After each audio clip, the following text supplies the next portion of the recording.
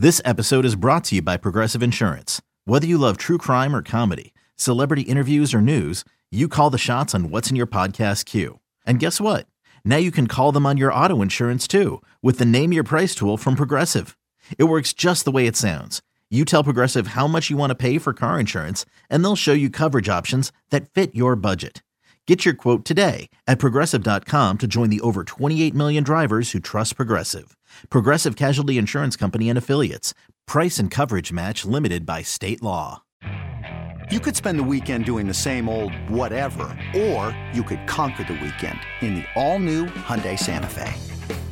Visit HyundaiUSA.com for more details. Hyundai, there's joy in every journey.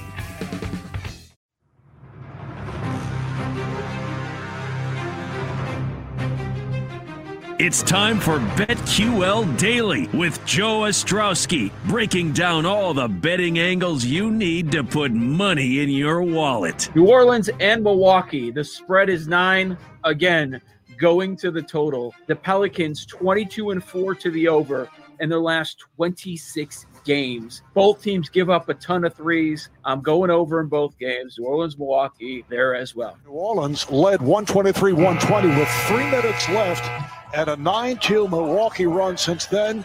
And that does it. Final buzzer. Bucks win it 129-125. On the BetQL Audio Network. It's Friday, February 26th. Welcome into BetQL Daily here for the next 3 hours with you weekdays 10 a.m. to 1 p.m. Eastern Time on the radio.com app and 1430 in Denver on Twitter at BetQL Daily. Smash show today. Ian Begley will drop by in about 20 minutes to talk some NBA, talk the NFL and the rumor mill with Eric Eager from Pro Football Focus. Our very own Eli Hershkovich will be here for college hoops. Big weekend coming up. And Nick Kalikas on the UFC. It's Joe Ostrowski with you at Joe0670. And my co-host, I know he's done this show a few times, but I haven't had the pleasure of co-hosting with John Jastrzemski. JJ, they had to bring out the two Polish DJs on this Friday. You ain't kidding, Joe. It's a pleasure, number one. I'm happy that you'll be here to do a lot of the heavy lifting, so that way I'm here for my charming good looks and hopefully a couple of winners, and we go from there. So it's good to be on with you, amigo. How did the Thursday evening treat you? Based upon that intro I just heard, seemed like you gave out a winner in the NBA, so that's a nice start. They try to make me sound pretty good from time to time. I played a couple of totals. I went 1-1 on those on the late game, so that was all right. That New Orleans game at Milwaukee, it looked pretty early on like that over was going to clear. But I did have a good night. I don't know if you guys have this. I don't think you guys do in New York with PointsBet, a sponsor on this show. So later in the day, I was talking to my buddy Rick Camp at The Score, and he's good on the player props, and we're talking about Luka and game 3 and 4 nights, and he struggled in these spots. Ben Simmons is going to be on his tail all night. We were talking about going under the points, rebounds, and assists, and I started looking at points, but I'm like, you know what? I don't think he's going to get too many boards. And I was looking, the points times the rebounds, JJ, was 312, which didn't make any sense to me. He didn't play the fourth quarter because it was a blowout. He finished with points times rebounds 57. So it was a good night. You ain't kidding, man. And isn't it crazy how, and I'm not a big player prop guy, Joe. Like normally I like playing sides for the most part. I'm dabbled from time to time. I think once we get legalization in New York, maybe an hour before tip-off, an hour before kickoff, I'll find myself that much more involved. But it's amazing how handicapping, figuring out which one of these sides are going to be blowouts could be the difference in many ways in hitting an over or hitting an under. Because I remember I was doing this show filling in for you last Friday, and there was one particular player prop that I wasn't in love with. I'm trying to think who it was. It might have been a James Harden-related prop. I was just like, this game ends up being a blowout. He may not be able to go and put up those gaudy stat lines. Now, listen, with the Nets and the way they're rolling right now, they get 3 quarters and 4 quarters, dude. They're putting up crazy, crazy points. So maybe not the best example, but it's definitely a good way to go and try and handicap these sort of things moving forward. In the association, we had a couple big upsets. Memphis, 8-point dogs. They went outright. Washington, same deal. How'd it go for you? Did you focus NBA or college? Well, I was big on the college hoops last night. I did not love the NBA card. And, I was looking from a local standpoint. Knicks ended up winning going away. I thought it was a little bit of a low fishy line against Sacramento, so it was a stay away. And Brooklyn now is at a point you can't fade them. I thought about it on Tuesday against Sacramento because the line made no sense. It went from like 8 to 6.5, and everybody was pounding Brooklyn. And I was like, wow, Sacramento's got to be the play here. Nets haven't been great against good teams. First game back after a West Coast trip. Nets won the game by 25-plus points. So I was like, I ain't going near any of these NBA games. I had a good night in college, though. I had Colorado, which to me was a system play. You had the ranked team. And I talk about this all the time, Joe. And listen, I'm not looking for credit or anything.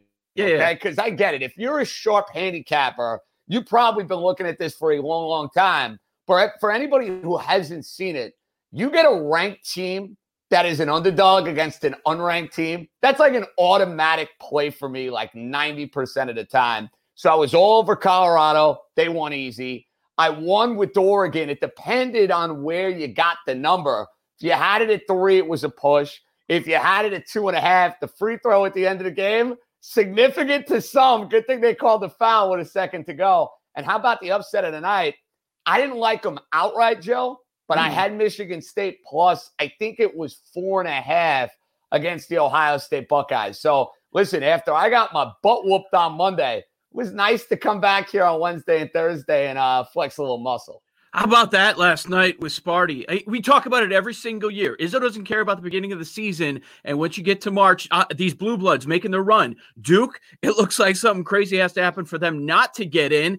And now Michigan State, you take out the Illini, you take out the Buckeyes in back-to-back games. Now they've got a strong case. Oh, there's no doubt. And if you look at the resume for a team like Michigan State, they're going to be in many ways the beneficiary of playing in the league that they play in because they have so many opportunities night after night after night to go and pick up those quote unquote quad one wins. And you beat the Illini and you beat the Buckeyes. Those are move the needle type of games. Those are eye-opening type performances. And you nailed it with Duke. Duke, I saw the other day. I don't know if you saw this. They were posting odds to make the NCAA tournament. Yeah. Now Duke is like minus 200 to make the tournament. It's like they went from being the outcast of all outcasts this year in college basketball, and now they're in. It's amazing. You know, everybody was giving Boeheim heat for that comment he made about Jalen Johnson. Oh, they're better off without him. Oh, Jim, how could you say such a thing? Well, listen, Jim Boeheim likes to, pick his nose from time to time. He also knows what he's talking about, though. And it's not just come from a Q's guy. Guy knows what he's talking about when it comes to college basketball around the sport.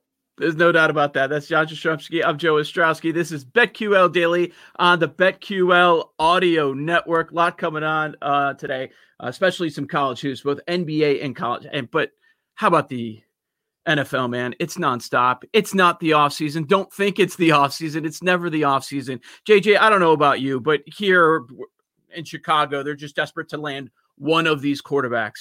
When the carousel stops spinning, they're hoping to get one of them. I figure they're end up with none of them. But that Russ Wilson story comes out right after the season ended. I didn't think much of it. Like, he's not going to force his way out. It's about Russell Wilson. It's about the brand. That's all he cares about. He's not leaving. It's just like the Aaron Rodgers rumors we heard early on. And now we circle back yesterday with those Schefter reports that came out about 24 hours ago. As wild as it sounds, it feels like it's a good time in the NFL to have a vacancy at the most important position in sports. Yeah, I mean, it's pretty wild and pretty crazy what we've heard over the last few days, last few weeks, you name it. And I think those betting odds right there at 2,500, though, still kind of speak to where Russell Wilson is at as far as his career. I think there's frustration with the way he's been hit over the last few years. I think there might even be a little animosity with he and Pete Carroll. I wouldn't rule that out. But all of these reports, Joe, keep stressing the fact that Russell Wilson wants to remain in Seattle. So, yes, I know folks in Chicago are probably thrilled they see their name on a list. The Vegas Raiders are dying for a quarterback. And John Gruden would love nothing more than to have Russell Wilson in the Death Star playing games with the AC/DC blasting as opposed to having Derek Carr as his quarterback next year. But when we're watching the NFL, September of 2021, and you're all fired up with your picks, I'm all fired up sending in my super contest for the first time, we're going to be looking at Russell Wilson playing somewhere wearing a Seattle Seahawks jersey. So I think those 2,500 odds, they're fair. I think they're reflective of the market, and I think they're reflective of where he ultimately ends up. I think he's ticked off. I think he needs to be coddled a little bit, but I think he and Pete Carroll will be kissing and making up sooner rather than later. I'd love to know what Russ wants here, because back-to-back seasons, we've seen the first half, he becomes the favorite to be the MVP, throwing up some gaudy numbers. And then in the second half, they stop letting Russ cook. It's more about the run game. That's Pete Carroll's style. That's what he wants. And then those numbers go away. And then all of a sudden, so do his chances at the MVP. Is Russ about, I want to be top 3, top 5 in stats in the NFL. I want to be in the MVP conversation all year. Or is it about winning in the postseason? If he has complaints about getting hit, I understand, man. Every year we're sitting here talking about the Seahawks offensive line, how he's running for his life game after game. Yeah, I think it's winning more than anything, Joe. I do. And listen, he was on his way in the first half of the year. You mentioned it. Let Russ cook. He was the front runner, it felt like, to go and win the MVP. And in one of these years, he's going to end up doing it for a full year. He's going to have the numbers that stand out. He's going to end up winning the award. Sooner or later, they go through the list, and you keep knocking on the door. Yep. You'll eventually get one of these bad boys. But you look in the playoffs. I mean, I don't know about you. I love the LA Rams. It didn't matter who was playing quarterback wild card weekend. I said, Seattle can't block Aaron Donald, period. They're not going to win that matchup point blank at the line of scrimmage. And they got owned at the line of scrimmage. So from, a championship standpoint, that's correct. They didn't have a team that was good enough in the NFC to go win a Super Bowl. So, yeah, it might be about accolades. It might be about, getting that first MVP. I think Russell Wilson wants to get back to the Super Bowl. Hasn't done that in about 7 years. JJ, help me out with this, because Sure. This is hilarious. Russ, all about the image. Agent circles back to Schefter. No. Not demanding a trade. Please. You have a list of 4 teams. You're demanding a trade. You're trying to force some sort of you're trying to scare somebody. He's worried that he's going to be tied to Pete Carroll his entire career because he just got a long extension. Oldest coach in the NFL. Doesn't seem like he's going to be going anywhere. But the 4 teams, 3 NFC and 1 AFC. Dallas, New Orleans, Chicago, and then Las Vegas on the AFC side. Does this list make any sense to you? Dallas, big market. New Orleans, win now team. You put Russell Wilson with the New Orleans Saints, they're going to have a much better chance to win than they did last year because Drew Brees' arm looked totally shot. And if you're New Orleans, you love that because, there's uncertainty with Jameis Winston. Taysom Hill, I don't buy it. I don't see the phenomenon there. Anytime he comes into the game, I'm like, why is this guy getting as much burn and as much time as he's getting? But Vegas, the reason Vegas makes sense, market, the head coach is probably obsessed. They'll let him do whatever the hell he wants. They'll give him the keys to the franchise. And if Seattle actually was of the mindset where they kind of were accepting of the fact that they were going to trade him, doesn't it make sense to take Russell Wilson and trade him out of the AFC or the NFC? That's the way I'd be looking at it. Right. So I would think that the list would have more AFC teams and you skip Chicago because you can't come up with a reason for Chicago. Can anybody come up with a reason? Why would you want to go to the Bears? I know he picked 4 offensive-minded head coaches. That's the league right now anyways. Bears, desperate general manager, desperate head coach. I don't see why they're on the list, but if he walked into the doors at Hallis Hall immediately, he becomes the greatest quarterback in franchise history. It's crazy to think about, man. That's crazy to think about. And, I can't imagine what the dynamic is there. And you know it better than anybody, Joe. The fact that they pass up on Mahomes and Watson in the same damn draft and end up with Mitchell Trubisky. I don't care how much good stuff you might do if you're Ryan Pace. How in the world do you survive that? You can't. I've been asking that question for years. I don't know why he's still here. They love to talk about how much they collaborate. Both of them on the hot seat entering the season. They are tied together. So if the Bears are below 500, people are expecting them to clean house. We'll see if they actually do it. So, JJ, on the same day, we have all this Russ rumors, right? We also hear about Deshaun Watson, which flew under the radar because of Wilson. But, okay, yeah, Deshaun Watson, here's your new coach. Nice to meet you. I want out still. Yeah, get me a new destination. But remember, the ball's in the court of the Houston Texans. So, the Houston Texans can play nice and trade him, or they can say to hell with that. You're going to come to camp and you're going to be miserable and you're going to have to suck it up and go through this year. I am very curious to see how committed the Texans are going to be in making Deshaun Watson's life miserable. And that's why, listen, it's more likely he ends up traded than a guy like Russell Wilson. Yeah, not a given, though. Don't rule anything out when it comes to the Houston Texans. See, you're not buying all this hype. That's what I'm hearing. Okay, quarterback carousel, quarterback movement everywhere. We've seen this many, many times in the past. A lot of noise. It doesn't mean something's actually going to go down and the team's going to trade a franchise quarterback. Especially in Seattle. I mean, a team like the Texans, they might have no choice. Where they're at, Seattle, they have a choice. They're not trading Russell Wilson. That's JJ. I'm Joe O. This is BetQL Daily on the BetQL Audio Network. Get back to some NBA conversation. Welcome in Ian Begley to discuss the Nets and the Knicks. JJ, I know he'll have some good questions for Ian there, and also cover the rest of the NBA big picture stuff. You're locked into the BetQL Audio Network.